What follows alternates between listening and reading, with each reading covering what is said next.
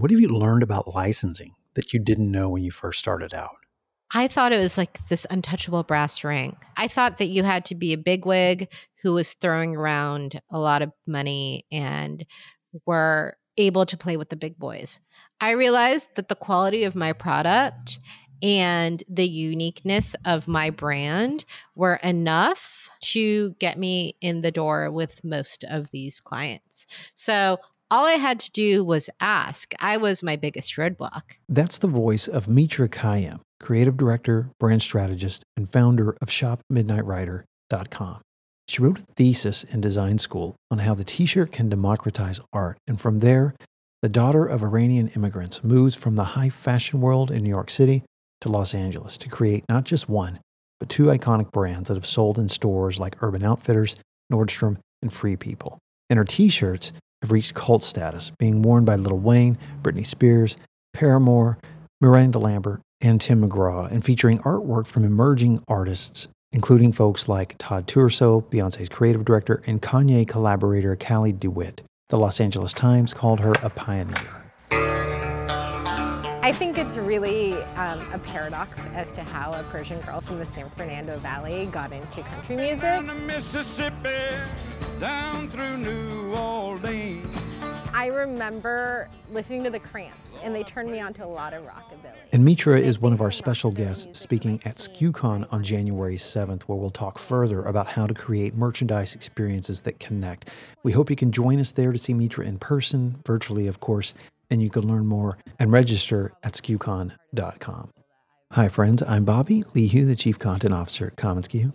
And welcome to the SKUcast, the podcast for entrepreneurs in the branded merchandise industry. This episode is brought to you by us here at commonsku. We are the Work From Anywhere platform that powers your connected workflow, enabling you to dramatically grow your sales. To learn more about us, or rather, about how you can grow with us, visit commonsku.com. Today's conversation is ideal for this community. You're going to love it because we talk about building bold brands, licensing, creating high-demand apparel. We chat all around this intersection of art and commerce and branded merchandise, and mostly, this is an inspiring story of the tenacity of the entrepreneurial spirit. Now, here's my conversation with Mitra Khayyam of shopmidnightwriter.com, and you're jumping in the middle of our conversation where she's sharing how she got her start. Today.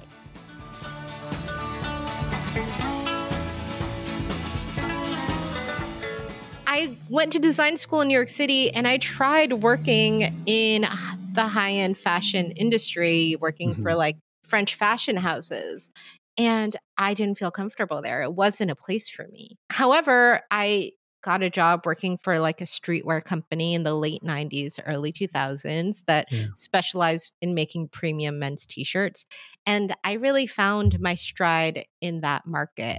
I felt a lot more comfortable. It seemed like it was more accessible, both, lifestyle wise and, price point wise. It wasn't a lot of, for me, what I felt working in the fashion industry the first few years was that it was very exclusionary. And for me, I wanted to work with products that were democratized and that anyone could access. And so that's why I kind of fell in love with t-shirts. Anyone can own one. You don't need to be affluent. You don't need, you can wear one anywhere. You don't have to be going to events. You can dress it up or down. And that's kind of how I made the transition from the high-end fashion industry to making really great quality t-shirts. Well, let's talk about that transition real quick then. You went from this streetwear experience, from high fashion to streetwear experience, and then right into Blood is the New Black? Pretty much. I went to Parsons School of Design and I got a degree in design management and marketing. Like I said, I'm not an artist, but I wanted to work in art and design. And it seemed like the perfect fit for me. Like I used to be a kid in the foyer and I would set up a fake store and have my friends come over and shop at my store. So I've always been entrepreneurial. So my thesis at Parsons was, how can t-shirts democratize art? I love that. Yeah. And this was like 1999, before every major brand had done an artist collaborative t-shirt. There was like one or two Japanese or French labels doing it, but as an industry and as a, specific point of view, it didn't exist. Yeah. And so that thesis turned into a business plan. And I was hired out of college to work for a t-shirt line in Los Angeles. So I moved back to LA, which is where I more or less grew up. And I was there for about a year, and I'm a terrible employee. I got myself fired. I am feral. I can't work for someone. So I did my best, but my best wasn't very good. And I was fired within a year, but the opportunity kind of popped up for me to start my own brand. And I took the concept that I had written about a year and a half prior in college, and I started Blood is New Black. And Urban Outfitters was our first client. That line was embraced by a legion of fans and many artists and celebrities. Can you give us a glimpse as to the scope of how successful that became, and some of the folks that were wearing, some of the celebrities that were wearing your gear? I just want folks that are listening to get a sense of how you created this business from this thesis you created about a t-shirt, and it just erupted. Yeah, it was wild. I mean, folks from Lil Wayne to Britney Spears to Paramore and Tegan and Sarah. At the time, it was huge. And we were selling to stores like Urban Outfitters and Nordstrom, but at the same time, we were creating programs for high-end boutiques in Japan and Paris, like Isetan and Colette in Paris. And then on the flip side, doing private label programs for Forever 21 and TJ Maxx. So what started with, a paper ended up being a fairly large business. That's wild. Yeah. And, being 24, I thought I knew a lot about how to run a business. And I think part of that innocence and that gusto and maybe some hubris really led to great success for a really long time. But scaling was tough. And I think I learned a lot about how to effectively scale. Yeah. But it was the best education I could have gotten. Imagine at 24 years old. Now, you also reimagined a different way to create an expression by using original art. Can you tell us a little bit about that so that we can understand the context and where that passion started and why? And do you think that was a part of the success of it all? Absolutely. So Blood is New Black was a collaborative brand.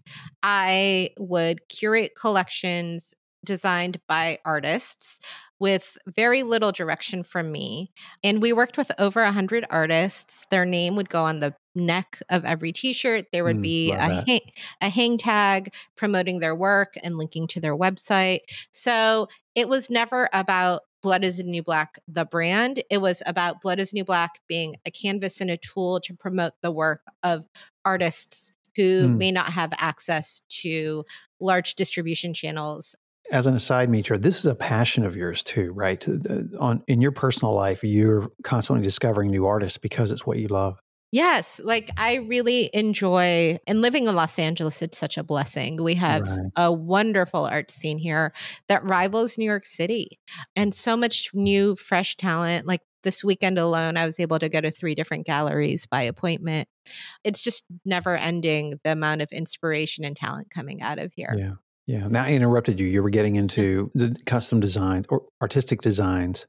Yeah. In the pre-Instagram era, I think artists had fewer channels. There were a lot of really great publications promoting their work, but there weren't necessarily mass market channels where artists could show their designs. So by working with some of these folks, they went on to do really great things, one of whom became Beyonce's creative director. Another one did a tour capsule for Kanye West. So I can't say that that was what Blood is New Black did on its own, but it was a tool that these artists could use to further promote themselves in their careers. Yeah. Share with us a glimpse of what creating and promoting that line was like. And what did you learn from that experience? Oh my gosh, it was really wild. We would do some peculiar things to promote that brand.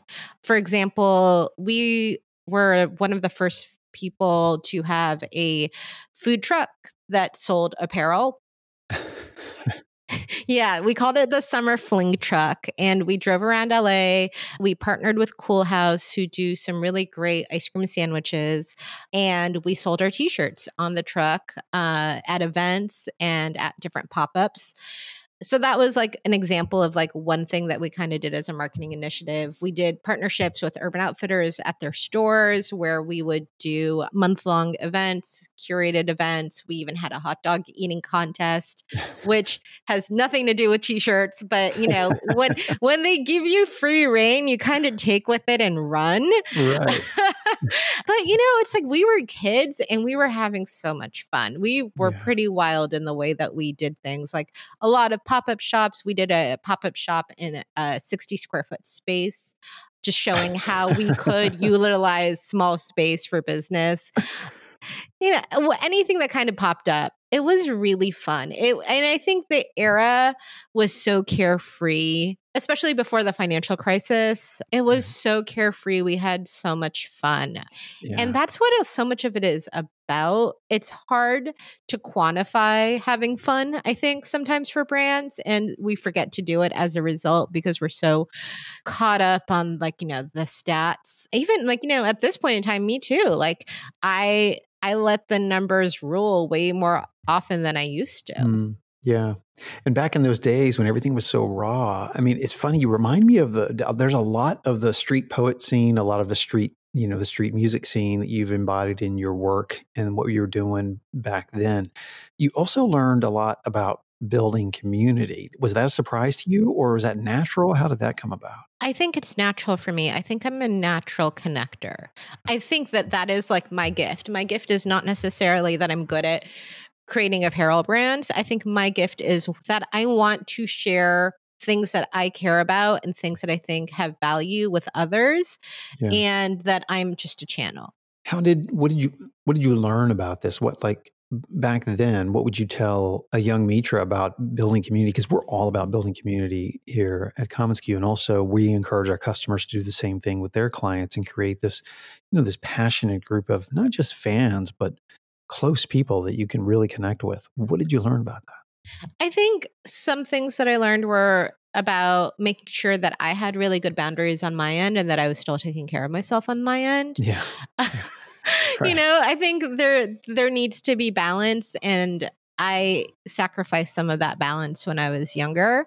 But also I think that we need to carry ourselves with grace and integrity. Our brands are acting as a conduit for other people's livelihood. Yeah. And it's really important. And this is something that I'm always been proud of, is that running an honest business that has integrity in its product and integrity in the way that we run things behind the scenes gives me relief when I have somebody else's name on my apparel that I'm shipping out the door. Yeah. Yeah. So Blood is the New Black experienced this incredible success. You had these amazing people wearing your gear. You created this beautiful sense of community. And then you moved on to create an entirely different brand called Midnight Rider. Yeah. I didn't think I ever would. Wait, what do you mean? Do you think you thought you were done or? Well, I just couldn't, our imagination is so finite. Right. It was not in my realm of possibility. Through a peculiar series of events, my father passed away in January of 2011. In July of 2011, I was hit with a incredibly large 8-figure lawsuit about yeah, that's the right emotion. About an image that we had used on one of our tops that the photographer had not secured model rights for or model release for. And within 2 weeks of getting hit with that lawsuit, I got a message from Shooter Jennings asking if I wanted to do his dad's merchandise. And, Wow. I think there's synchronicity in this world. I don't think that I'm behind the wheel. I think I'm responsible for how I conduct myself on a day-to-day basis, but I don't think I'm calling the shots here. Wow. And, we went through the lawsuit, and fortunately I had business insurance. So for every, small business owner, I always say, make sure you have insurance. Oh yeah, that's good. But with the closing, I sold Blood is New Black with the sale of Blood is New Black after the suit and the initial, starting Midnight Rider and this opportunity that came to me by way of Shooter. It really felt like a natural transition in what I was meant to be doing next. Yeah. Yeah. Speaking of Shooter, favorite Shooter Jennings song is Fourth of July. That is my absolute favorite song, and I can't tell you how many times I've played that. And speaking of Midnight Rider, and we'll talk about where to go to shop at Midnight Rider, which is shopmidnightrider.com. I'm also wearing my Listen to Towns Van Zant shirt that I bought from Shop Midnight Rider because I'm a huge Texas songwriter, singer-songwriter scene fan. And so it's really cool merch. And tell us a little bit about Midnight Rider. You talk about a shift. You not only leap in terms of musical genres, but also in terms of style. And yet you're still using this same thesis about a t-shirt. But tell us a little bit about Midnight Rider. That's right. Midnight Rider is a licensed premium t-shirt line that focuses on sharing work from artists in the country and Western scene. We have expanded a little bit beyond that, but we try to focus on musicians and icons, more so appealing to the Western community. So we work with folks like Waylon Jennings, Towns Van Sant that you mentioned, Nudies Rodeo Tailors, which if you are a fan of Western wear, you know all about his work.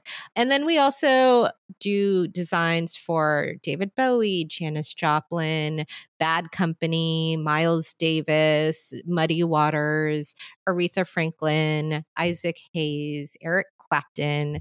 The list goes on. But I, in addition to being, you know, a lover of art, I'm a lover of music. And, you know, I grew up a little goth chick. And I think sometimes when you're a goth, you inevitably end up listening to the Cramps, and then the Cramps turn you on to primitive country and rockabilly. And then from there, it's a very natural transition. I feel like country is where punks go when they get old. Oh, that's so true. That is so true. Now, I followed your Spotify playlists. So tell us who are some of your faves. Is that like asking who your favorite kid is, favorite food? Who are some of your faves? Right now, I'm listening to a lot of Terry Allen. Oh, yeah.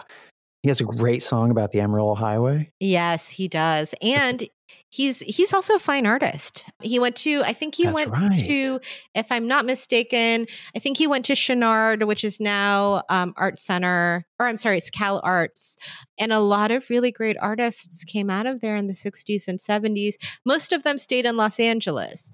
Terry went back. But some of the albums that he's made have been like real great conceptual works that work alongside some of the art that he's created as well. He's just, you know, some people, and we can say this for Towns Van Sant, we can say this for Billy Joe Shaver, some people just have a way with words that almost feels like is unhuman. And I think, you know, the connection with the human condition in such a nuanced way that so many of us neglect it because we're so wrapped up in our day-to-day lives. And I think much like John Prine, like Terry Allen really has a real knack for that. Yeah, for sure. I love his work. I think he's from Lubbock, Texas. Maybe I'm wrong about that. Yeah. No, I think you're right about that. Midnight Rider brand is this Americana brand then with it's got a 70s style, a lot of attitude, some bold expressions. And we saw how you got the segue from developing for Shooter to creating this brand. What brand story does Midnight Rider tell? Because you're putting together this personality in this collection. You learned a lot from Blood is New Black. And I'm curious then, is there a cohesive story that this collection tells? I think it tells a story of any music lover. None of us are genre specific. You know, if you're a real fan of music, you are not one dimensional. And so is this brand. You know, it's for someone who really appreciates the nuance and craft of songwriting and musical talent. The same way, like we put a lot of care into creating our garments. There's a lot of hand done details. We hand distressed all of the men's crews. Some of the women's tops are hand distressed as well. We use special dye batches to make sure that things look like they've been aged and well worn without compromising the quality of the product. Everything's made here in Los Angeles. We make everything in the US. That's been really important for me. Talk about that for a little bit. Why is that so important to you? And then I guess as important, you've had to make some difficult choices to keep it that way and to stay on that path. Can you express a little bit about that? Sure. I think it goes back to what we've been talking about as far as community. I Yeah. know all of my manufacturers. I have worked with one of my screen printers for 10, 12 years. He shares stories with me about his childhood. Him and his partner, share their lunch with me. It's more than just a business relationship after a Yeah. while. Yeah. And I see how the bills that we pay positively affect these businesses and these individuals. Their ability to hire more people, their ability to lease a larger space, the ability to bring on more clients because the work that they can show that they've done for our brand. It's important. I Yeah. do create some products in China. I make some pins and patches and some smaller, goods like that in China. Right. And I will say, like, my Chinese rep and I, like, we also have a relationship. So I don't think that there's, when you work with somebody outside of the United States, you're working with a robot or someone who Yeah. doesn't have a face. Great point. There's still great relationships you can have with individuals regardless of where they are. Maybe it's just something that I prioritize. And so I will find that no matter where I go. But Yeah. I do like working in the US. I also think that it is my responsibility to contribute. And so by keeping my dollar here, I am continuing to contribute to the economy here. Yeah. We have a lot of folks listening that are makers and they're running manufacturing. So about 30% of our audience are actual makers. Some of them run very large companies. Some of them run smaller companies. And then we have distributors or folks like you that are doing the creating, the branding, the merchandising, and the marketing. And so that's why this conversation about working with partners is vital for this community as well. Anything else you want to say on that topic, by the way, in terms of how to work better with your partners? No one, I think, and this is something I'm sure everybody feels nowadays, no one's in it to win. I don't think that if somebody else loses, I'm gaining. So Oh, when it yeah. comes down to Great like point. some of the dollars and cents, sometimes we're the ones who need to make the sacrifice. I don't think it's fair to always be needling on price point. Sometimes we're the ones that need to make the sacrifice. Yeah. And my product is not an inexpensive product. It Right. retails for $49.99 for our Right. basic tee when Target is selling band merchandise for $14.99. And Yeah. that's okay. Like, not everybody needs to buy what I'm making. And if it doesn't work for you, no hard feelings. I don't need to win everyone over. Right. Well, I know exactly how much a T-shirt costs, and I was happy to pay for that $50 Towns Van Zandt shirt I and my appreciate it. Highway Kind patch as well, which I'm proudly going to wear. I appreciate it. Yeah. So Midnight Riders, again, this is kind of interesting to me how you switch genres, if you will, styles almost, where Midnight Rider is now in Urban Outfitters, Free People, and Anthropology, right? We have sold to Urban Outfitters in the past. Right now, we are working with Anthropology and Free People. Yeah. Got it. Yeah. What have you learned about that, working through retail channels? I'm just curious at this point. I don't have large issue with most of our partners or any issue really. I think there's Yeah. certain things that I've learned is that some folks will need more attention than others. We have to look at the volume of business and see how much we can allocate. We're still a small business. I have, counting myself, we have 5 employees and freelancers, and most of my employees actually work part-time, not full-time. Yeah. So we need to look at our resources in-house and see what we can allocate to some of the clients who take a bit more time and see if that shakes out. Wholesale's been really interesting this year because we used to work with 60 to 70 mom and pop boutiques. Yeah. And we love to service them, and they are the love that's going into stores like that. We've seen a handful of them close this year, unfortunately, and we've also seen a little bit of indecisiveness when it comes to taking in product that they've ordered. Right. And Right. so we're trying to figure out right now what the best way to move forward is with our wholesale clients who are doing business on a smaller scale. Yeah. It may be more of an immediate business going forward so that we can adapt to their needs as their needs change in this new environment.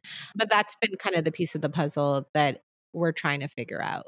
Part of the reason why we are so excited to have you at SKUCon and also having you here on SKUcast is because there are so many similarities between the folks that are listening to this and your story and what you're doing for brands and what you're doing for your brand. including working with a smaller team, and yet you're working with some of these larger organizations. Let me ask this question, and maybe you might need to give us some context. The Waylon Jennings line. Can you share a little bit about taking this timeless brand, in this case, a legacy artist, and making that particular brand appeal to younger audiences? I don't think there's a special trick or formula to it. I think it's intuitive. I wanted to make something I would want to wear. Right. Right. That's kind of what it came down to. And we take care in making sure that the products that we design are true to life for the partner. So for Waylon, making sure that the design is there's synchronicity between the design and the song, that we have things of various price points for various customers. With Waylon, I do his mass market merch, and we also have a website for his fans exclusively, which is waylonshop.com. And I make sure that there's accessible product, because I know that there is a difference between the older Waylon fans who may be on a fixed income and Midnight Rider fans who are younger and at times don't have children and additional expenses. Is that where I can get my lash hat? It is. Awesome. Great. The lash hat, I'm glad you brought that up. That's something I'm so excited about. I love that hat. Yeah. It's so, it took 2 years of emailing Stetson and sending them decks and showing them proof of concept for them to be open to the collaboration. But yeah, it was well worth it. I'm so incredibly proud of that product. I mean, you should be. 2 legacy brands, Waylon and Stetson together, is just iconic and a great heirloom for any fan. I'm such a fanboy about everything you just said, Stetson and Waylon and the lash hat. How do you develop your own unique imprint, your own unique style? Because we have a lot of folks now. I firmly believe that we are entering an era where a lot of the folks listening are doing a lot more custom merch, for example. And we're entering an era where your skills and your talents and what you've done with these brands are what we are having to do now for even corporate clients every day. And there are folks listening to this that are working with some very progressive companies. What have you learned about creating your unique sense of style, creativity, and art form on a t-shirt? I think authenticity is so important. And by that, I don't mean, like, for me personally, like creating a t-shirt that looks authentically from 1976. But for me, having a product that is authentic to the style, the lyrics, the lifestyle of the musician that we are partnering with is so incredibly important. Yeah. We had a hiccup and we created a John Denver, West Virginia Mountain Mama t-shirt, and the design had a cactus on it. Well, right. There are no cacti in West Virginia. Right. And my mistake, I let that slide. It was a great design, and our buyer that we created it for really liked it. But we got called out on that. People were not happy, and they wanted us to know what West Virginia looked like. So, yeah, it's really important to always be authentic and keep the integrity of the musician and the music in mind. Such a great comment, because we have folks that are working with brands who also have core values. And we do have Maria speaking at SKUCon 2 who's going to talk about this, how to translate those core values onto merch and into merchandise as well. And so there's a lot of, I'm connecting the dots here, but there's a lot of similarities between what you're doing. Now, this is a big question, because I'm sure this is what a lot of folks are asking at this point. What have you learned about licensing that you didn't know when you first started out? I thought it was like this untouchable brass ring. I thought that you had to be a bigwig who was throwing around a lot of money and were able to play with the big boys. I realized that the quality of my product and the uniqueness of my brand were enough to get me in the door with most of these clients. So all I had to do was ask. I was my biggest roadblock. Well, and about this licensing then, basically everything you're selling practically has a licensing component to it, almost, or maybe 70%? About 70% sounds about right. We do our own branded graphics as well, things that just fit in well with the lifestyle. But 70% of what I do is licensed. What's your favorite product you developed recently? We have been playing a lot with tie-dyes, and we did a tie-dye yin-yang t-shirt that was like the whole entire oversized heavyweight t-shirt that was meant to be worn as a dress. And that was excruciating to try to create en masse in the middle of COVID. but we got to the other side. And for that alone, I am so pleased with the way it came out. That's awesome. And that's when I do get to play a little bit of designer. With the licensed goods, I don't want to take too many creative liberties that are off the wall, but with some of our in-house unbranded merchandise, I get to play a little bit more. Yeah. I'm just curious now too, what's your hottest selling products right now? I'm trying to get an idea for the feel for what's happening in the market. Our best seller for the last year and a half has been the John Denver Country Roads Take Me Home t-shirt. Why do you think that one? It really provides a sense of nostalgia. It doesn't say where home is. And great point. There's this great podcast Jed Abumrad did about Dolly Parton, and they talk about her Tennessee country home, and he compares it to his father's home in Lebanon. Yes, I heard that episode. It's amazing. It's beautiful. It's really beautiful. Yeah. And I think it's the idea of home that really draws people in. You are approaching some of these brands, when we talked about licensing, you're approaching some of these brands to present to them your concept and idea. What have you learned about that part of the process? When you mentioned the lash hat, you had to go to Stetson, whom you just can't get a hat made by Stetson. That's near impossible. What did you learn about presenting your concept to folks to get them to buy in? I had to learn a lot about presenting because keep in mind, I haven't had a job since I was 24 years old, and I'm going to be going on 40 next year. So when I say that I'm feral, I truly mean that I'm feral. I don't know, any systems and processes that we have in place, I've had to develop and learn on my own. So as far as like doing decks and pitches, I don't know the formal way to do these things. But I think we still do a really great job of it. So it's knowing your product, it's knowing your clientele, it's knowing your own business, knowing your own stats, and being able to share those with confidence, as well as knowing that you have damn good product. Yeah, right. Confidence, right? That's a big part of it. Tell me a little bit about working with a small team and the challenge of bootstrapping and just working with small teams and yet working with these large brands, some of these large companies. What's that experience like? And what have you learned? I think between Blood is the New Black and Midnight Rider, I did a lot of things differently. And the businesses were about the same size. Right now, Midnight Rider is at where Blood is New Black was at in its last year. But with Blood is New Black, I had 11 employees. Yeah. I realized I could do more with less. Part of that is also myself. Like, I want to be more than just a boss. I don't want to be answering questions all day. I want to be involved in the process itself. Yeah. And when I had a large team, I couldn't do that. So I have hired folks who are really good self-starters. They don't need a lot of micromanaging, and they are able to bring really great ideas to the table as well, knowing that they will be heard.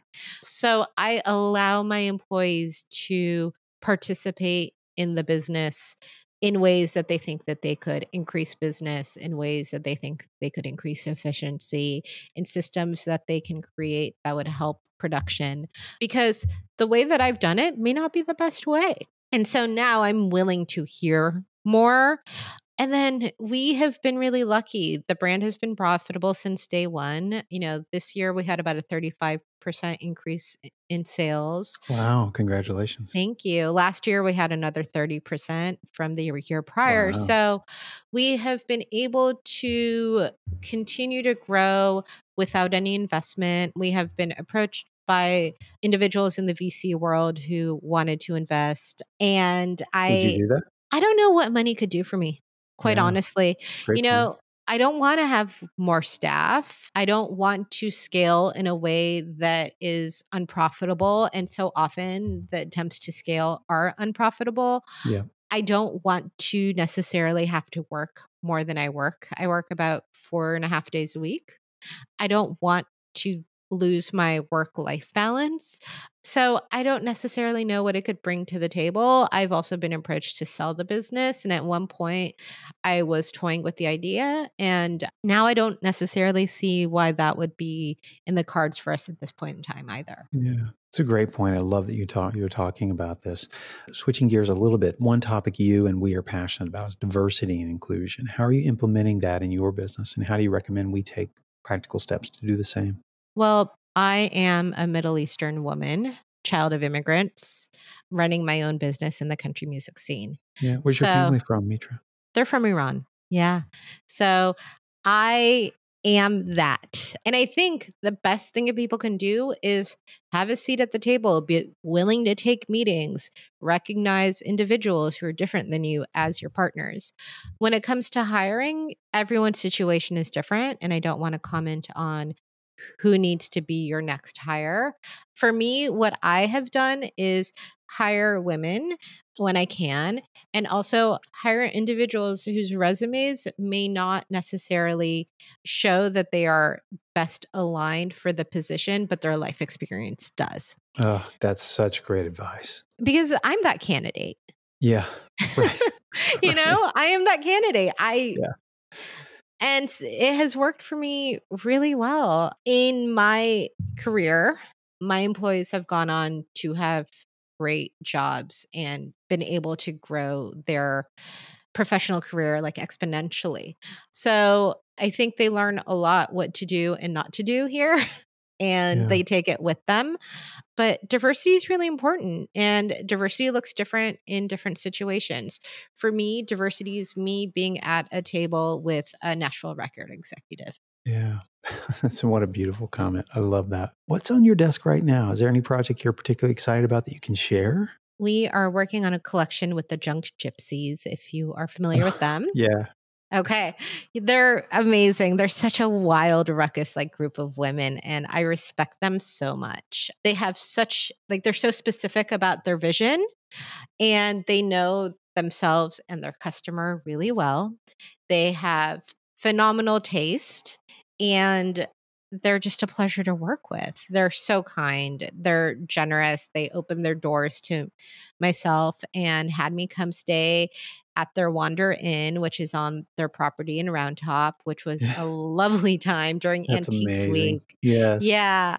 Yeah. And, they're just doing great work. They've partnered with really great brands like Pottery Barn, and they're very diligent about who they're doing the work on who they partner with, and not just putting out product for the sake of product. So it's really flattering to be asked by them to collaborate. And I love the designs that we've been working on for them. Yeah, I love that part of the country. I'm a Texas boy, so I love that part of the country down there as well. Yeah, it really is. As a final question, one I like to ask our guests is this. COVID, for all its calamity and heartache, has brought some of us unexpected gifts. So I like to ask, what gift has it brought you? COVID has shown me that through tough times, I am the type of person who can show up and continue to do good work and continue to instill faith in my team that we are here for the long haul. I have a lot of grit and tenacity, and that's something I've known about myself for a long time. But situations like this show me that not only do I have those attributes, but that I can also go through these times with grace and kindness, and not let my worst fears take over and interfere with me doing good work. Here's what I've learned. Such an inspirational story. Daughter of Iranian immigrants from New York, ends up in LA doing merchandise for this Western Americana scene, which is really merchandise for everyone. And it is so inspirational. When I say that to you about your life story and what you're doing now, what do you think? I think there's no way I could have imagined that this is the way my life would go, but I am so glad that this is what I get to do every day. That's awesome. Mitra, thank you for your time. Thank you so much. This has been such a joy. Thanks so much for tuning into this episode of SKUcast. Be sure to keep up with our latest content by subscribing to SKUcast on iTunes or to our blog at community.commonsku.com. Until next time, friends, Thanks so much for listening.